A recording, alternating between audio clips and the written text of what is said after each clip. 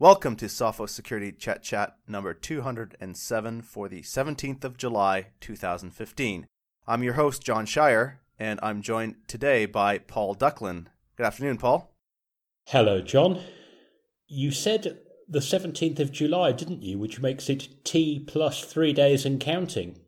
It sure does. So yes, Windows 2003 support, mainstream support, ended on July 13th, 2010, 13th of July 2010, to be more accurate with the rest of the world. And extended support ended this Tuesday, the 14th of July 2015. So yes, a mere 5 years and 1 day after mainstream support ended. It really is all over, folks. The train stops here.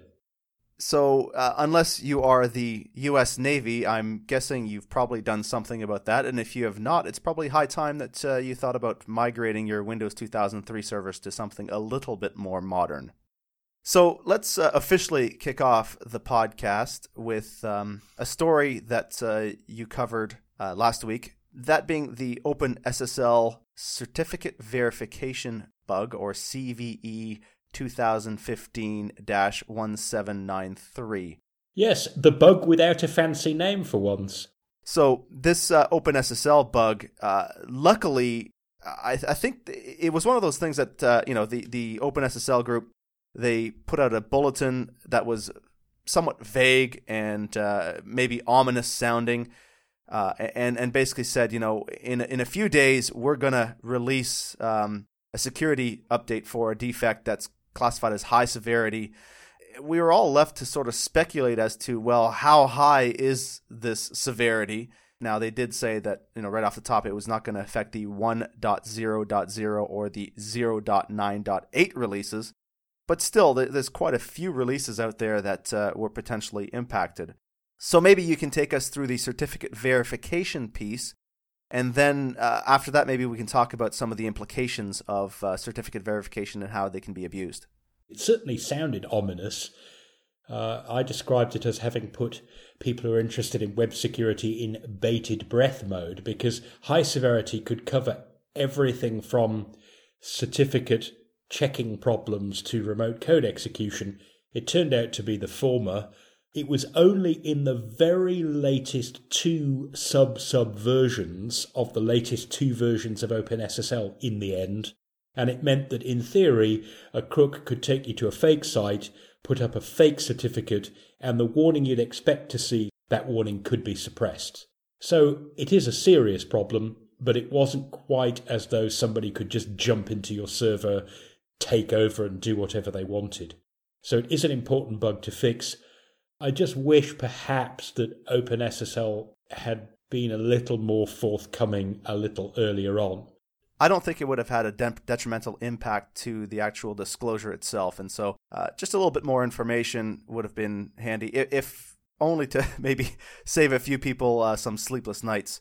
Perhaps, John, what they were thinking is that if they said this is about certificate verification, it might have been that where the bug was and how to exploit it would have jumped out. Yeah, you make a good point. And, at the end of the day, it seems like we're making this a common refrain on the podcast. But if you do have OpenSSL, whether it's through some third-party applications or something that you code yourself, then, please update now. While we're on the story of vulnerabilities that were quickly patched, there was another revelation from the hacking team breach this week that involved Internet Explorer. And this one was rather serious. It involved a remote code execution, which, as we've said many times in the past, is probably the worst kind of vulnerability. Give us a bit of a taste of what this was all about and how Microsoft responded. Interestingly, it looks as though it was a fault in memory management by the JavaScript just-in-time compiler, or JIT compiler. Now, a jitter takes interpreted source code like you get from JavaScript, and to speed things up goes, hey, this loop's being used a lot. I'll compile it into native code, machine code, like you get in, say, a DLL or an exe file, and I'll stick it into a special memory buffer, data buffer, and then I'll run it, and it will run at full speed. And you can kind of see what's coming here. The problem with the output buffer from a JIT compiler is it's data, but also code. So that buffer can't use data execution prevention. So it's very important that those buffers be super carefully managed. But it turned out there was apparently a use after free bug, which obviously, when that's executable code in there, could be very dangerous. Yeah, I couldn't help to think of, when this was reported on the 9th of July, Microsoft responded within only a couple days. So it kind of gave me a little bit of warmth to think that maybe Microsoft is speeding up its response to patching with this whole new rolling release model coming down the line. The good news is that with a rolling release model, an update like this where you're fixing this just-in-time compiler bug, you can just push out that one fix. It doesn't suddenly get stuffed in amongst a whole load of other fixes that make up the MS-15-065, which was a giant long list of CVEs, a long list of vulnerabilities. And you can argue that the less you change each time, the less likely it is that things will go wrong. It's not completely scientific, but it does seem that you're less likely to get hit by 2 or 3 updates conflicting with one another out of this giant bunch, and then you're desperately trying to work out where the problem happened. Yeah, and somebody else weighed into the whole Flash debate this week, Oh, yes. and that was Facebook's new chief security officer, Alex Stamos, who basically said, "Death to Flash." Now, he didn't exactly say that. He tweeted out that it is time for Adobe to announce the end-of-life date for Flash and to ask the browsers to set kill bits on the same day. As you say, although he didn't actually use the words death to Flash, end of life sounds like a synonym for death to me, and set kill bits is effectively kill off, prevent it working. So, fighting words, weren't they? Yeah, absolutely, and it's interesting also that it's coming from Facebook. I think a lot of people have their opinions about Facebook and security and privacy and the way that they've handled themselves in the past, and so for them to come out swinging, saying, "Hey, you need to kill this thing because it's harming users," is seen by some as a bit of a cheeky move. I think the other thing which would have made it a little more palatable, at least to me, would be if Facebook had been willing to back up this by saying, and by the way, we're discontinuing the use of Flash, so whether you have it installed or not, you do not need it for Facebook, and even if you have it, we will not try to use it. Because although, at least in my experience, Firefox on OS X, Facebook works just fine without Flash, if you have it, they will use it. One wonders how quickly Facebook would respond if Adobe did say, "Okay, we'll call your bluff. We'll pull the pin on Flash this day, and in 1 month's time, it's game over." Would Facebook be there? But if you have an opinion, by the way, on how long should they give browsers before they kill it off, there's a poll on nakedsecurity.sophos.com. Come and vote. Yes, I was quite heartened when I looked at the preliminary results of that poll. It really does speak to the security-mindedness, and albeit a self-selected sample of respondents, but the security-mindedness of people out there with respect to Flash. Actually, somebody else who took to Twitter this week to report some good news was that of Jordan Weens, I hope I'm pronouncing his name correctly, who was the vulnerability researcher from Florida that was the first recipient of United Airlines' highest level reward in its bug bounty program. He received 1 million air miles for discovering a remote code execution in one of its websites. That's a long way, John. It certainly is. Because I think it's about 40,000 kilometres around the equator, isn't it? Man, you could go around the Earth a lot. Or, I went and had a look, you can get 70 $100 LL Bean gift cards. So he's not going to struggle for Christmas presents for a while. And won't be fashionably dressed either. Well, that was unnecessary. Okay, he could buy 7 iPads then. That's probably more apt for this crowd. Yeah, so if you want to fly around the Earth a couple times without stopping, or if you want to get a few Apple products or some LL Bean gear, then I guess that will do. But overall, the concept of bug bounty programs is something that we do stand behind. After all, when something like this exists, the company that's offering the program usually gets some benefit out of it in terms of the security research that's being done on their products, and we all benefit as the public. Yes, my understanding was that he found some kind of remote code execution bug in a United Airlines web backend, something like that. So very definitely worth a responsible disclosure, something that can be fixed. Even if he explains how it works now, it's not going to be any use to anybody.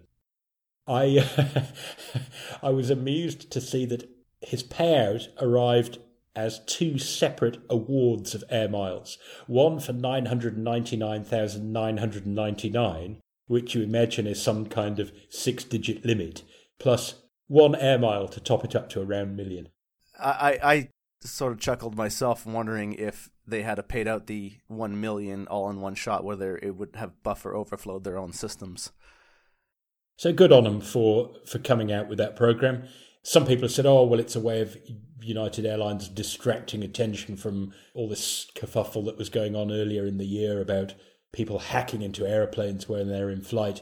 They've expressly excluded in-flight, in-aircraft hacking, and have obviously just decided, we run a massive online commerce operation, as well as a whole bunch of aeroplanes. Let's join the Bug Bounty Club. So good on them. Absolutely. In a final piece of news, we had a story this week that talked about a court case that was recently resolved. Oh, you're doing the Chester's job of ending with a bust and some good news about a crook brought to justice, aren't you? This will be the Spam House fellow, right? Well, we'll see, because this is one of those cases where, law enforcement did apprehend somebody, and the judicial arm of the law prosecuted and sentenced this particular individual. But what's interesting is there's, again, in terms of polarizing discussions, this is another one where people kind of fall on both sides of the issue here. This particular gentleman was caught just over 2 years ago for basically DDoSing Spam House, which is a project that basically aims to track spam senders, and their job is to put those senders on a block list so that people can consume them and maybe bolster their spam detection. And very definitely, in Spam House's own words, not just to track the senders of spam on the internet, but to help law enforcement identify and pursue those spammers worldwide. Right. But not everyone liked that, and that's why this DDoS happened. And this chap joined in, and he got caught, and now he's facing the music. So he was caught when he was 16 years old, so he would have been a minor in most jurisdictions. And because, the wheels of justice do turn a little bit slowly sometimes, and because he wasn't able to be identified at the time, now having turned 18, he has recently been sentenced. So we do know who this gentleman is, Seth Nolan McDonough. He was sentenced to 240 hours of community service. And I think where a lot of the polarization comes from is, if we contrast this with one of the stories we covered recently, that of Alex Ucel, who got 57 months in federal prison for, engaging in computer-related crimes. It's one of those things where people are feeling maybe he didn't get what he deserved. And there's the other camp that feels that, well, because he committed these crimes while he was a minor, that maybe we ought to go a little bit lighter on him because of, indiscretions of youth.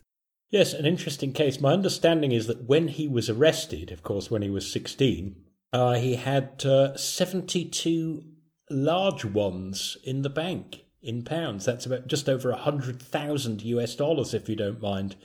And also, it seems that he had 1,000 stolen credit card numbers lying around on his computer. My understanding is that he pretty much offered DDoS for hire. You give him some money and he'll go and take someone's website out. So it looks as though he was on the road to being a very naughty boy indeed. I guess he was 16, he pleaded guilty, so I guess they've given him an opportunity. As long as he takes it that way and doesn't treat it as, hey, cool, I stuck one to the man, then maybe we can say justice was done. Yes, I agree with you. I think hopefully this is one of those cases where the punishment does fit the crime. With that, I will conclude this week's Security Chetlist Chat number 207. You can find our podcasts on iTunes via the TuneIn app or via RSS, or on soundcloud.com/sophosecurity. And until next time, stay secure.